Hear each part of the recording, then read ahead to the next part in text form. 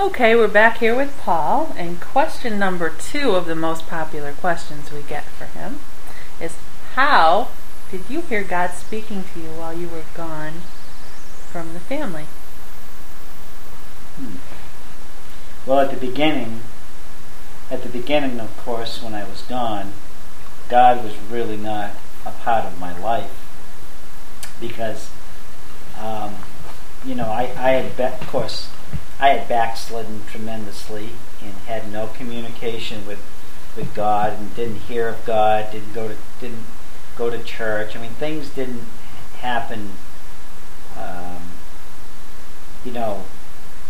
Like when you say, "How did you hear from God?" At the beginning, for 2.5 to 3 years, more, maybe a little longer than 3 years, I didn't want to hear from God.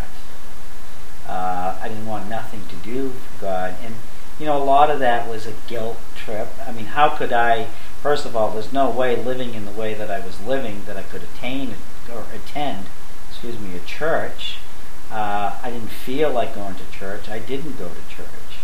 I think a lot of that I kind of mocked people that thought that, Christianity or God can help everybody in all situations. And, you get to accept things that, well, this is the way life is. And, 92.5% of the people in the world today are divorced, or, that number's a little high. But it's gaining every day. And, you can understand, without Christ, the communication level that Judy and I had was really not even existing. Without Christ,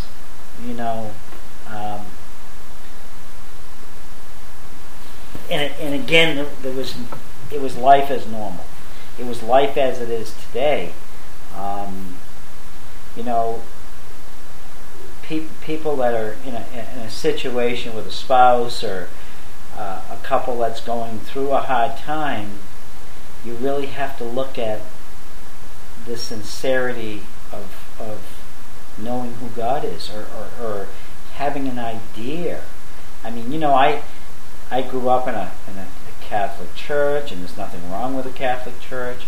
I grew up, 8 years of nuns in a Catholic school. I grew up 4 years with brothers in Notre Dame. I had some pretty basic ideas of religion, per se. And, but I didn't have that relationship. And God was very strong in Judy's life, but not in mine. So when someone says, well, how did you hear God speaking to you? I can't say Judy has, it's a gift that God has given her that, she hears from God, and I definitely believe that she does, and the things that she talks or knows it's not man-made things. It's scripture, it's spiritual. My situation was not quite as dramatic as her listening or hearing from God. But I knew, like I had mentioned in the earlier version that we spoke about, that when I was watching the television program, when God was convicting me, when tears were flowing down my face, knowing that the way I was living was the wrong way. And it's not that he was displeased with me. I didn't feel the guilt from Christ, but just the ashamed and, kind of beat down that, nothing that I did at that point in time was working for me. And I never had that situation because I had a good job. I was a general manager at a car dealership. I had 10 salespeople under me. I was making phenomenal money. I had cash in the bank. I had a motorcycle. I could do what I wanted to do. But yet there was something missing. And, people think happiness is having, more toys, or, having the perfect marriage or the perfect family. And I'll get back to the same thing. If you don't put Christ at the center, it isn't going to work. It might work now, and it might work for 5 years, it might work for 15 years, it might work for 30 years. But I see people today that have been married for 4 weeks. I've seen people that have been married for 55 years getting divorces. That's not right. That's not normal. That's not the normal trend. Society today can't fix the problems. The alcohol can't fix the problems. The drugs can't fix the problems.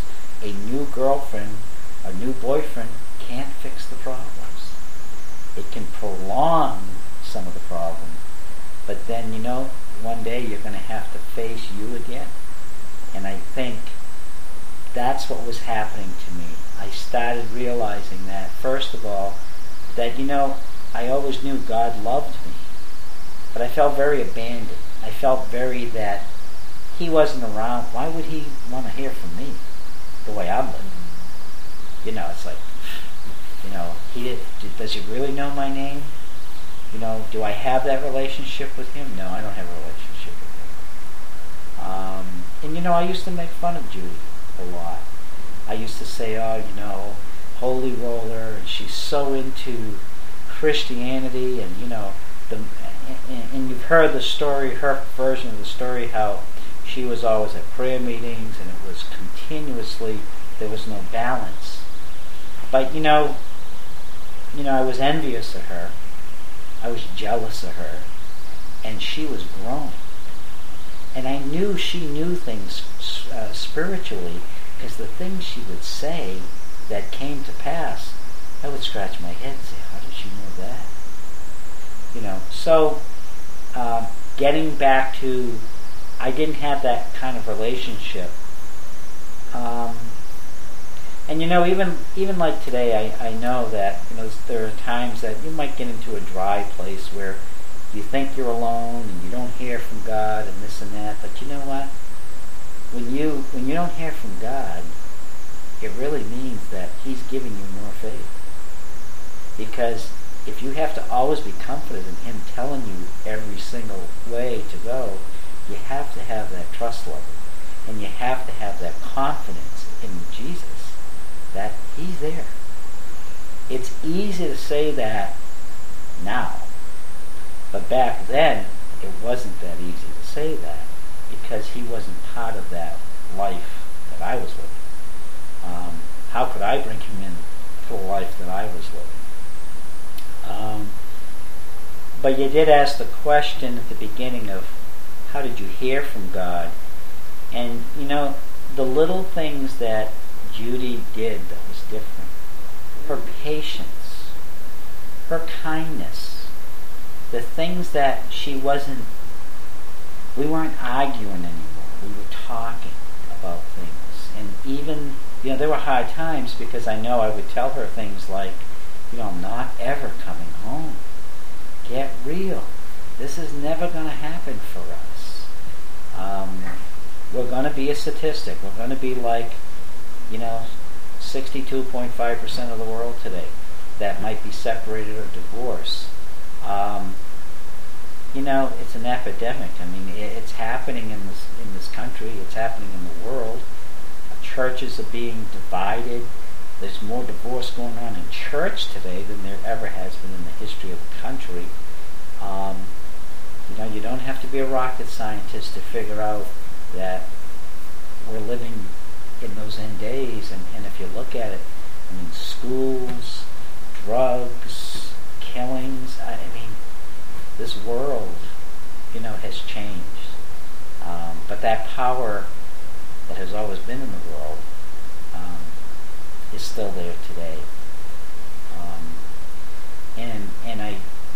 Getting back to, I knew, again, when I was watching, like I had mentioned earlier in the first segment, things that God started showing me, not so much telling me, but things I started to see, the changes, the change in Judy. You would think that God would have to change me dramatically to be a new person to come home, but He didn't. He brought me home, and He changed me slowly. And the things that he changed me slowly is he started changing Judy. And we became two different people than we were before. Much different people. I mean, we are so different people today. Even in my place of business, not now, but when I was in the car business, I used to have salesmen come to me and say, I can't understand how calm you are. An engine could fall out of a car and it would be like, oh well, not that I didn't care, but it was like, if it wasn't really life-threatening or a real issue at the moment, it's not that dramatic. I used to always hear a little saying that, I complained that my shoes were too tight till I met a kid with no feet. Then my shoes didn't hurt me. So that's kind of like what happened with us. When we look back at it today, God shows me, I think, a little differently. He's not, there's not a voice that I hear. I think Judy sometimes gets more of that. But he shows me little things, maybe simple things so I can understand them easier, but just little things, growth factors, growth things.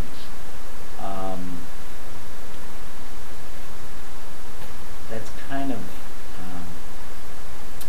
so when you asked the question earlier, how do I hear God, and what did God say to me?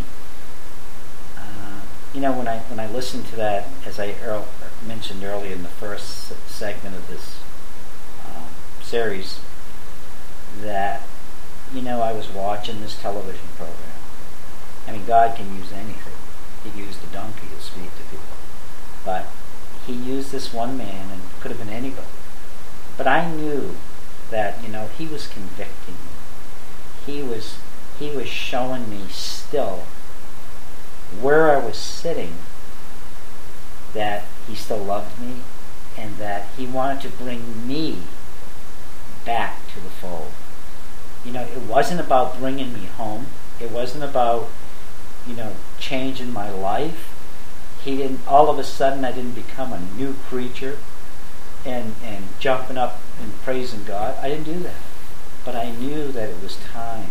I had got to that point where that was a leading from God when he used that Benny Hinn fella to speak. And the message, all he said is that God loves you and he wants to bring you back to your senses, and whatever you're going through, he wants to bring you out of that darkness. And that was it. And the tears flowed, and I packed whatever I had. And again, I made that same statement earlier that I came home. Now, I didn't come home with all of the joy, but I was home. And it was like, it was the right time and the right place. And that's kind of how, that was the dramatic part of hearing God. If there was any time of knowing that God was speaking to you, that was definitely that time. But beforehand, I didn't have that. I didn't have that because I wasn't listening for it. I wasn't ready for it. There is a time where husbands will come home when Christ changes their heart. They can't come home being the same person that they left, because there's no change, there's no victory. I would have never come home had it not been for God, drawing me back. And I fought many times, like Judy had said earlier in the conversation, that I would come home, I would speak to her, but I wasn't ready to come home. My mind wasn't here, my heart wasn't here. I didn't want to be here because nothing was new, nothing had changed. I couldn't see any change. Funny little things that I have to mention this, but funny little things. I never took all my clothes out of the house.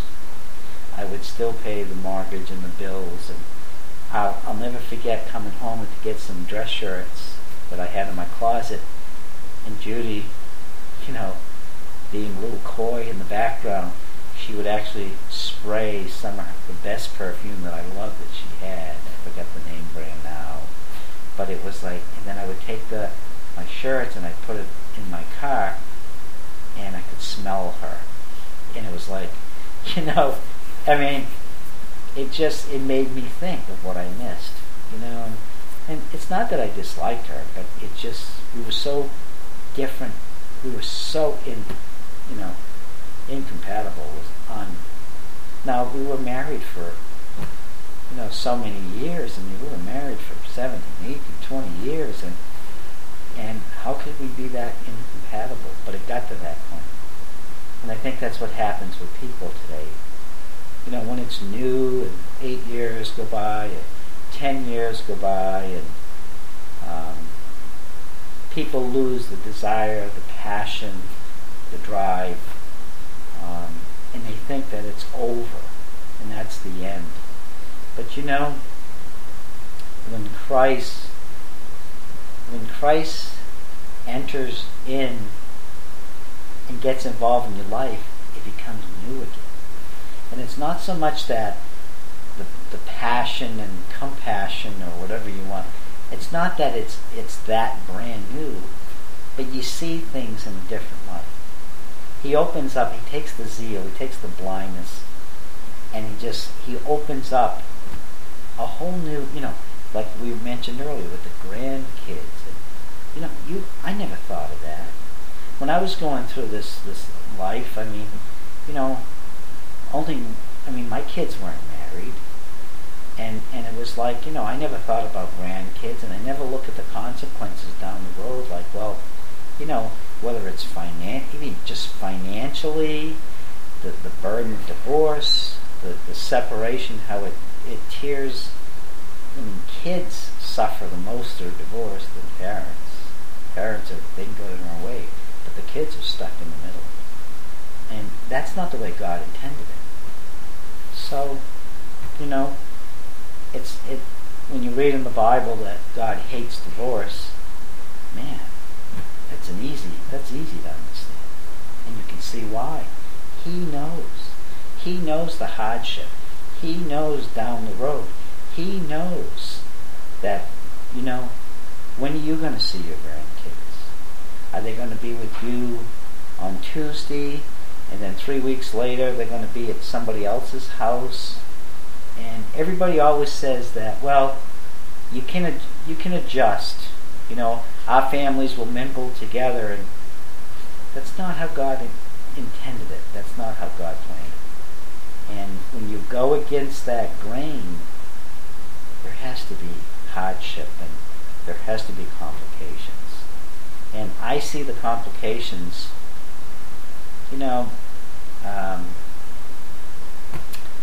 I just see complications. I see complications in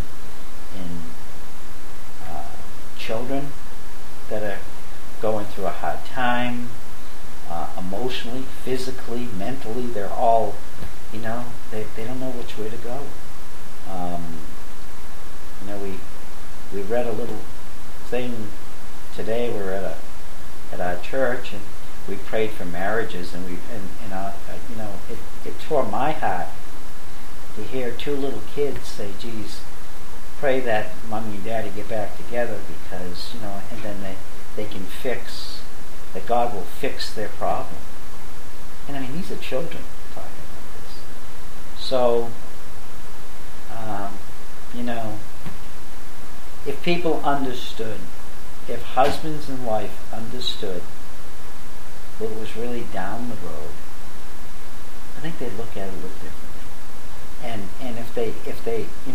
if they valued grandchildren and valued their children, there's a lot more than just the emotional or that was hard for me to learn. It was always about what I wanted. And it was always about me. And, that's the way I was. I was very self-centered. Very, if it didn't make me happy. And that's where God really changed. He's given me more of a, compassion to see my grandkids grow. And, I look at my daughter, every day she comes to the house and drops my granddaughter off. And when I look at she's a woman, she's a grown woman, she's just beautiful. And it's wow, I see that every day. And I see the growth in her that, she's where we were at, 20 years ago or 15 years ago. And that's what people are missing. That's what people that are separated from spouses, divorce, you don't witness that joy. You don't see it in the same light. You might have your grandkids over, but it's not the same with a different spouse or a different person. It can't be. It's not intended to be. God didn't intend that to happen that way. That wasn't His plan. And it goes back to the garden. God's plan was that He made man and woman and they were going to be happily ever after. That was God's plan. But we, Adam and Eve, sinning, that's where it all began. And it hasn't changed today. It's still the same today as it was back then. Thanks, Paul.